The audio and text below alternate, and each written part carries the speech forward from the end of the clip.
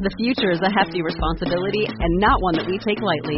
But then taking things lightly has never been what Hefty is about. That's why we've created the Hefty Renew program that turns hard-to-recycle plastics into valuable resources like park benches and building materials. To participate, simply fill up an orange Hefty Renew bag with accepted items, tie it up, and drop it in with your regular recycling. That's it. It's that easy. It's time to rethink recycling with Renew. Particular valued resources may vary by geography. More info available at heftyrenew.com. One of the first things that I tell people when they're like, oh my God, I'm scared. I'm scared to give birth. I don't know. I'm just scared is, okay, I hear you. But what are you actually afraid of? Let's break it down. I know that's like, you're like, everything. That's usually what people say when I ask them that. Maybe you're afraid of the location. Maybe you're afraid of the pain of contractions. Maybe you're afraid that you're going to die. Maybe you're afraid of, your provider just told you that you were going to get induced and you're afraid because you don't know what the heck is going to happen and what the induction is going to be like.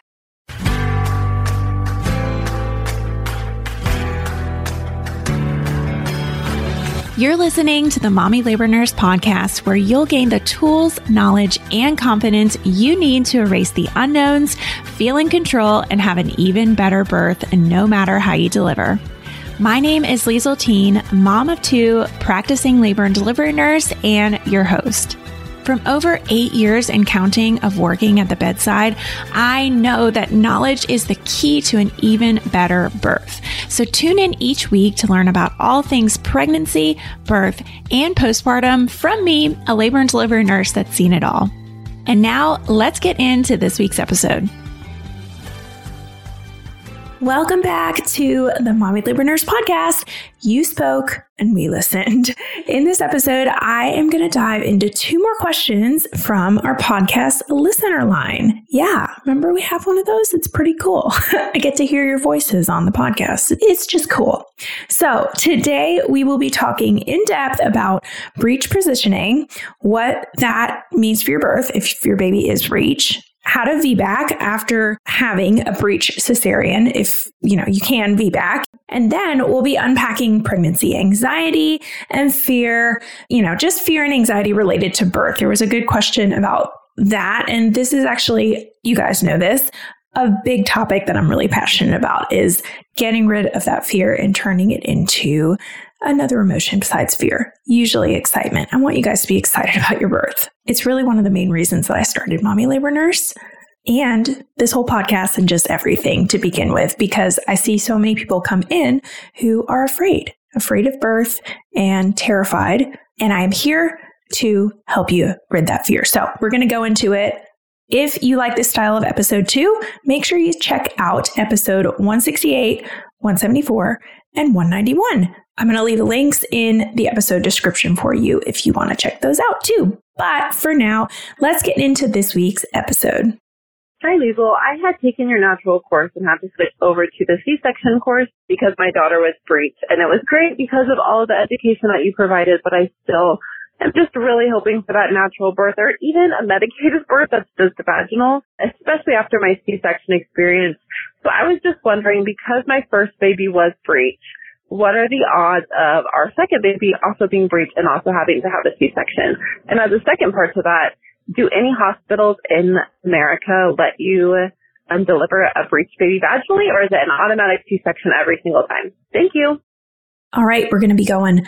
But first, into this episode, breech, let's talk about it. You guys know that I love dispelling that myth about breech babies that, oh my God, my baby is breech. Well, I guess it's not really a myth. It's more of just, I just posted about it the other day. It's more of just like this worried feeling that, oh my God, if my baby is breech at my anatomy scan, like there's a good chance that I'm going to have a breech baby. No, breech babies usually only happen in about 3 to 4% of pregnancies. Okay. If you've never had one before, which I know that this mama has, so we're going to talk about that stat too. But, there's this misunderstanding of breech presentation and people get all worked up because they are told that they have breech babies. And then guess what? Their babies just usually 97% of the time, they flip on their own by the end of their pregnancy. No big deal. But like I said, hey, for this mom, for her first pregnancy, she was among that 3 to 4% that did not flip. So to answer your first question, if you have a history of having a breech birth, you are a little bit more likely to have a breech baby the second time with your second pregnancy or subsequent pregnancies, okay? It jumps from, like I said, 3 to 4% to about 9 to 12%. So that's a good bit higher, but it's still not crazy high, right?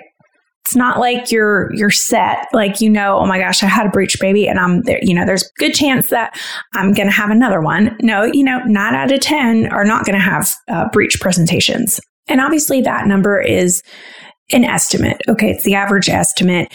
It depends on your individual health history.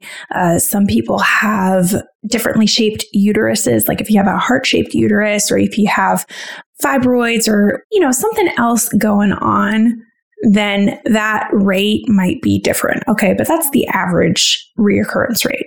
Now, to answer your other question about VBACs and vaginal breech birth, you certainly can VBAC if your baby is presenting head down with your next pregnancy. I always say that the number one thing that you should do or be concerned with if you're planning to VBAC is find a VBAC-friendly provider, okay? Because there are some providers who are more VBAC-friendly than others. Just some practices that are more VBAC-friendly than others, okay? So start doing your research in your area. For some people, obviously, it depends on where you live, your location. Some people have the luxury of there's all these care providers in the area and I can really do my research. Other people, not so much. But if you do have the option of a few different practices, start doing your research, start calling around or looking up hospital stats in your area, because there's a lot of stuff that you can do too to hopefully have a successful VBAC. But this is a team effort. It's really important to be with a skilled VBAC provider because, like I said, there are some who, it's almost like having a specialty per se. Some people just do VBACs better, I guess, than others. And some people have better resources. So it's not even about, your skill set or what you're used to. Maybe there's a choice between two hospitals in your area, and one is a much larger hospital with a lot more resources and anesthesia in-house and all this stuff. And then the other one, they are a lot more limited. Well, obviously, that limited one is going to be a little bit less VBAC friendly because just of the resources. It's not anything to do with the individual practice that practices there. Long story short, find a VBAC friendly provider. That is your number one goal. Even if you're not pregnant yet, you can start doing your research. Are feelings of anxiety and what ifs filling your head when you think about giving birth? I'm sorry if that's the case. Take a deep breath, grab my hand, and join me for a totally free class to start gaining the confidence that you deserve. Gain instant access to my free on-demand workshop, 3 Secrets to an Even Better Birth at mommylabornurse.com/birth workshop. Inside of this 45-minute go at your pace video class, you'll discover the 3 elements of birth preparation that pack the most punch. You'll learn strategies that you can use in preparation for birth and during labor. And you'll walk away with tons of actionable tips that you and your partner can start practicing right away. And guess what? There's so much more. So sign up for free right now at mommylabornurse.com/birth workshop. That's mommylabornurse.com/birth workshop. Can't wait to see you in there. Now, as far as your question about vaginal breech birth, yes, definitely an option. I would say you probably have a harder time finding a provider who is proficient in vaginal breech birth with a first vaginal delivery over finding just a VBAC-friendly provider in general, okay, if your baby's head down. But vaginal breech births do happen. I will tell you, usually they happen with twin deliveries. That's definitely not uncommon. Most providers are very proficient at that and well accustomed to a breech vaginal delivery after the delivery of, that first twin, or a vaginal breech birth where mom comes in really fast and the baby's just coming out. There's no ifs, ands, or buts. But I would say most providers these days are not very comfortable with managing vaginal breech births in general. But there are certain providers who are. Let's just talk about vaginal breech birth for a little bit, because I do think it's rather interesting, and maybe I can help you understand too some of the risks and why most providers nowadays are not super comfortable with it. Okay. So number one, I would say most providers are not comfortable with it simply because we don't see it very often anymore. It's like people just don't have just regular old normal vaginal breech births. So it's not something that gets trained on as much in medical school or in, midwifery school. So that's really like number one. But the thing that people always talk about with vaginal breech birth is something called head entrapment. And it's a relatively rare thing that can happen, but it's scary. It's basically where the body comes out, the head is not coming out. And obviously, that is not good. We want the head to come out. We want the whole baby to come out. So it's usually more common with preterm babies. Okay, that's one thing, ding, ding, ding, like big thing to know about head entrapment is if you are less than 36 weeks and your baby is breech and, you're laboring, your provider is going to strongly suggest having a C-section over a vaginal breech birth. Because the thing with breech birth is that when the baby is sitting on your cervix, okay, we want to get to 10 centimeters before we start pushing. And with preterm babies, their little bodies, the circumference, of their bodies is quite a bit smaller than their little heads, their larger heads. But with a full-term baby, it's actually pretty similar. Okay, that's why vaginal breech birth is actually safer in a full-term baby. You would think it's like the opposite, but it's actually not, because that body is heavier and it's bigger in circumference. So it can get to that 10 centimeters dilated and have the head kind of come through. Whereas a preterm baby, you might start pushing before that 10 centimeter mark. And if the baby descends and the baby's head is quite a bit larger than that body coming through the cervix, we're going to have some problems. You see where I'm going there. The other risk that we talk about with breech birth is something called a cord prolapse. That definitely can happen. And that is when your umbilical cord falls out of your cervix into your vagina. Sometimes it comes all the way out of your vagina. Seen that before. It's not fun. But it basically comes out before the baby. We don't like that because the umbilical cord, what does it do? It feeds oxygen and nutrients and blood flow to the baby. And if it's getting squished at all, baby don't like that. So we don't want to have a cord prolapse. There are a few more risks, but those are the two big ones that usually providers will counsel you on when we talk about vaginal breech birth. Like I said, it is possible. Some providers are much more proficient and comfortable with it than others. So if that is something that you're interested in, again, I would do your research and start interviewing providers in your area and say, hey, I'm pregnant for the second time. I have a breech baby. What is your philosophy on vaginal breech birth? And you will hear all different things. So that is my advice on that. All right, you guys ready for question number 2? Let's hear it. Hi, my name is Katie. I'm pregnant with my first baby, and I'm very excited, but of course I'm very nervous.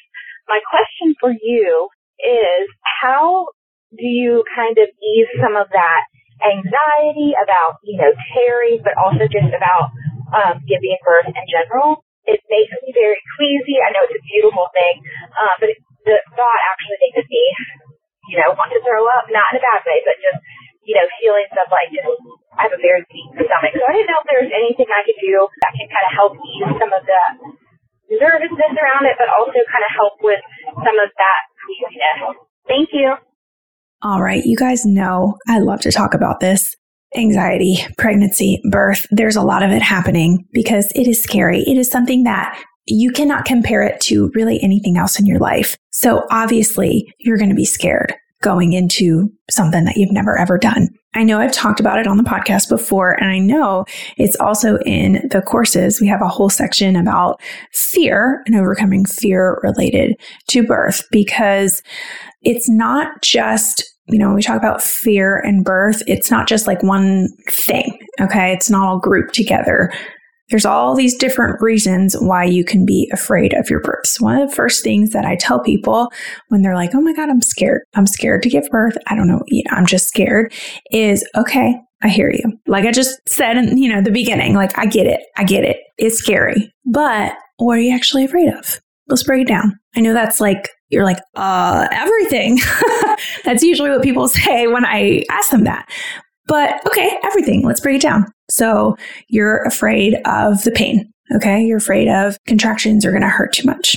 Yes. Check. Okay. So are you afraid of where you're going to give birth? Yes or no. I'm just giving examples, but you can see how you can start to break it down. Okay. Maybe you're afraid of the location. Maybe you're afraid of the pain of contractions. Maybe you're afraid that you're going to die. Maybe you're afraid of, your provider just told you that you were going to get induced and you're afraid because you don't know what the heck is going to happen and what the induction is going to be like. Maybe you're afraid that you're going to go labor too quickly and give birth in the car. Maybe you're afraid of pooping or tearing or, like you said, you named off a few in your question, but you can see where we can start to break this stuff down. And once we break it down, I always tell people to do this. It's a writing exercise. Okay.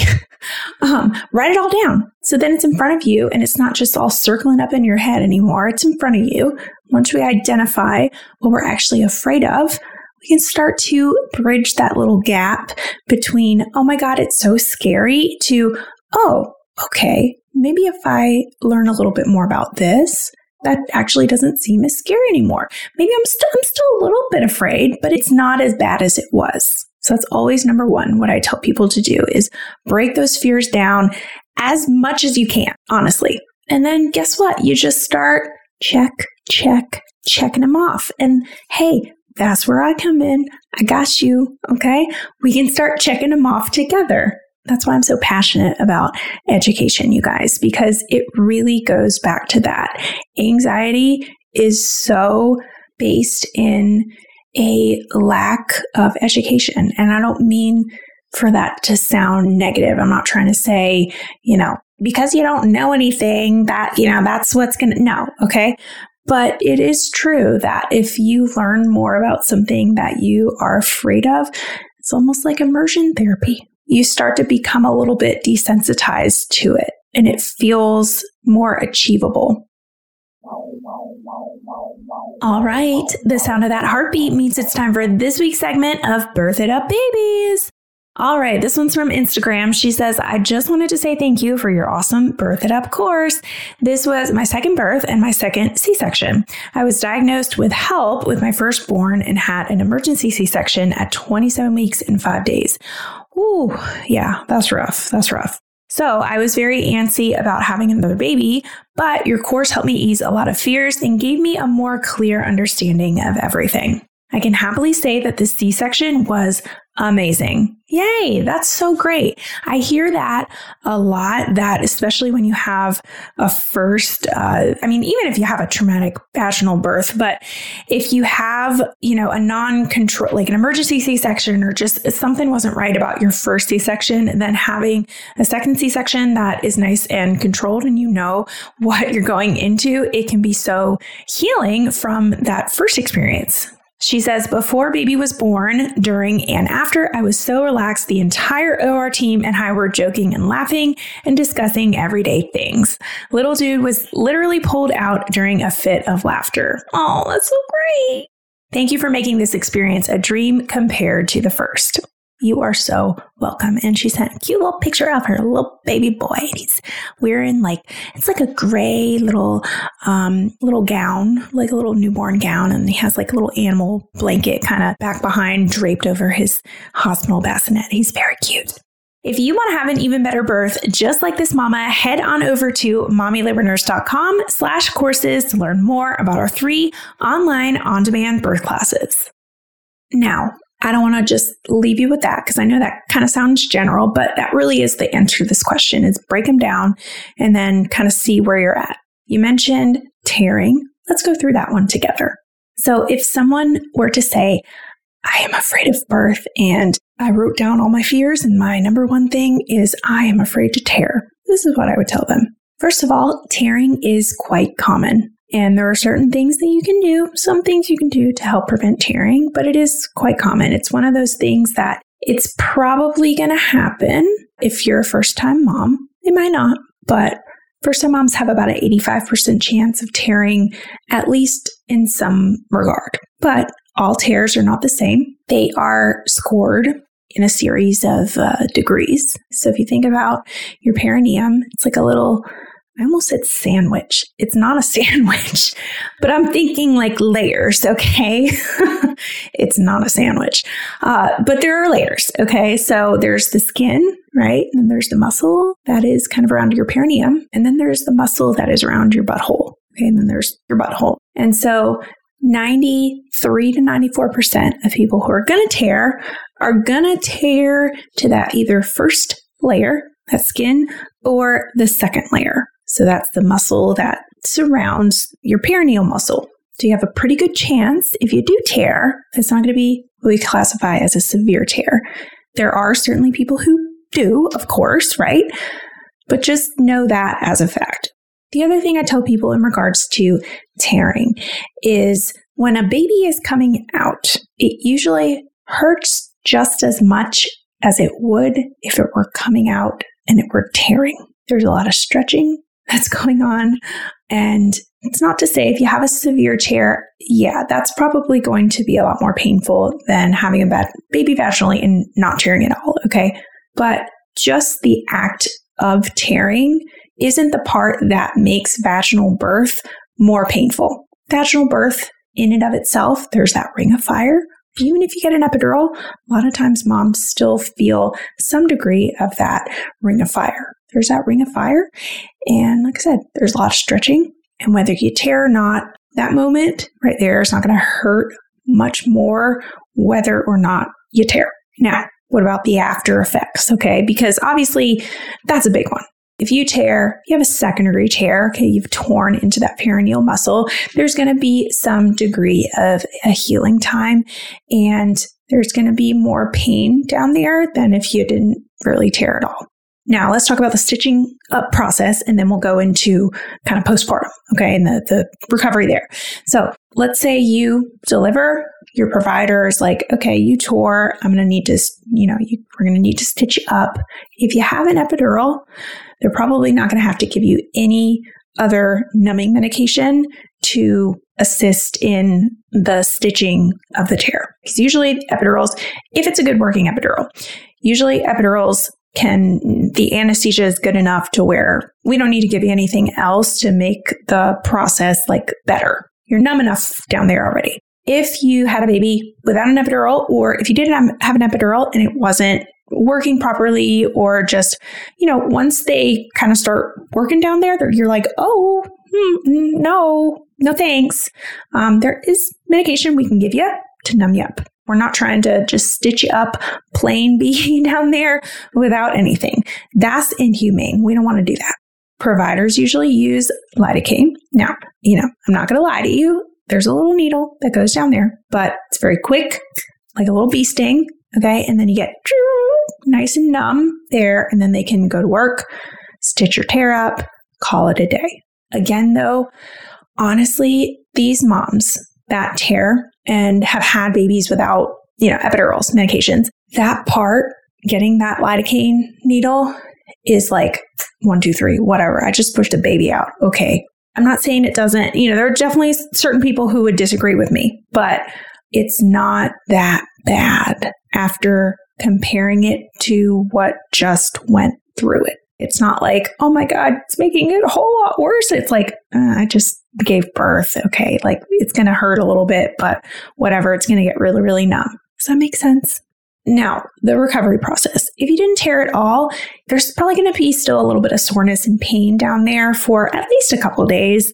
Maybe a week even. Having a baby, it's a lot, even if you don't tear at all. Okay. But if you do tear, it's going to be a little bit of a longer healing time than if you didn't. And that's why we have medications for a reason and tux pads.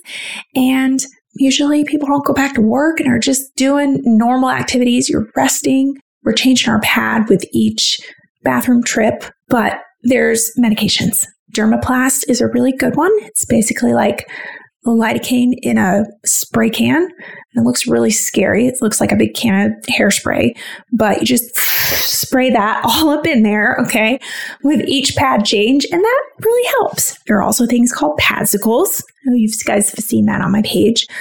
We can do padsicles, and that can help with the pain afterwards for sure. And keeping up on your oral meds as well. Tylenol, ibuprofen around the clock. We don't want you to just be miserable, okay? That is not the goal at all.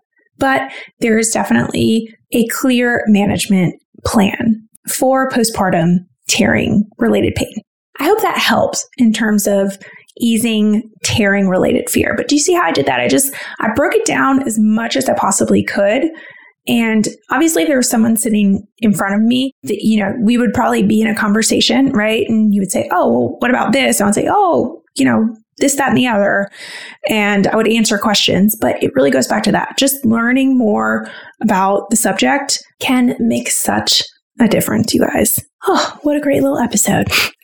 Okay, well, if you ever want to hear your voice on the podcast, we have this nice little hotline that you can call and leave me a message, and I can hear your voice and I can answer your question. All you have to do is call 919-213-8719. Leave me a little voice message. If you're chosen, then I'll play your little question and I can answer it on the podcast. It's lovely. All right. Next week, what is on deck next week? Let's see. Oh, we're doing a birth story. Okay, well, I will see you guys next week. Already feeling a little more confident about pregnancy, birth, and newborn life? Don't forget to hit that subscribe button so you can continue to erase the unknowns and never miss an episode. And if you're looking for even more, Instagram is definitely where I hang out the most. Come join our community of more than 500,000 moms for birth education, tips, and solidarity. You can find me at mommy.labornurse. Check out today's show notes and a searchable library of every Mommy Labor Nurse podcast episode at mommylabornurse.com/podcast. And while you're there, be sure to head to the blog to learn about our online birth classes too. See you next week, and remember, you can have an even better birth no matter how you deliver.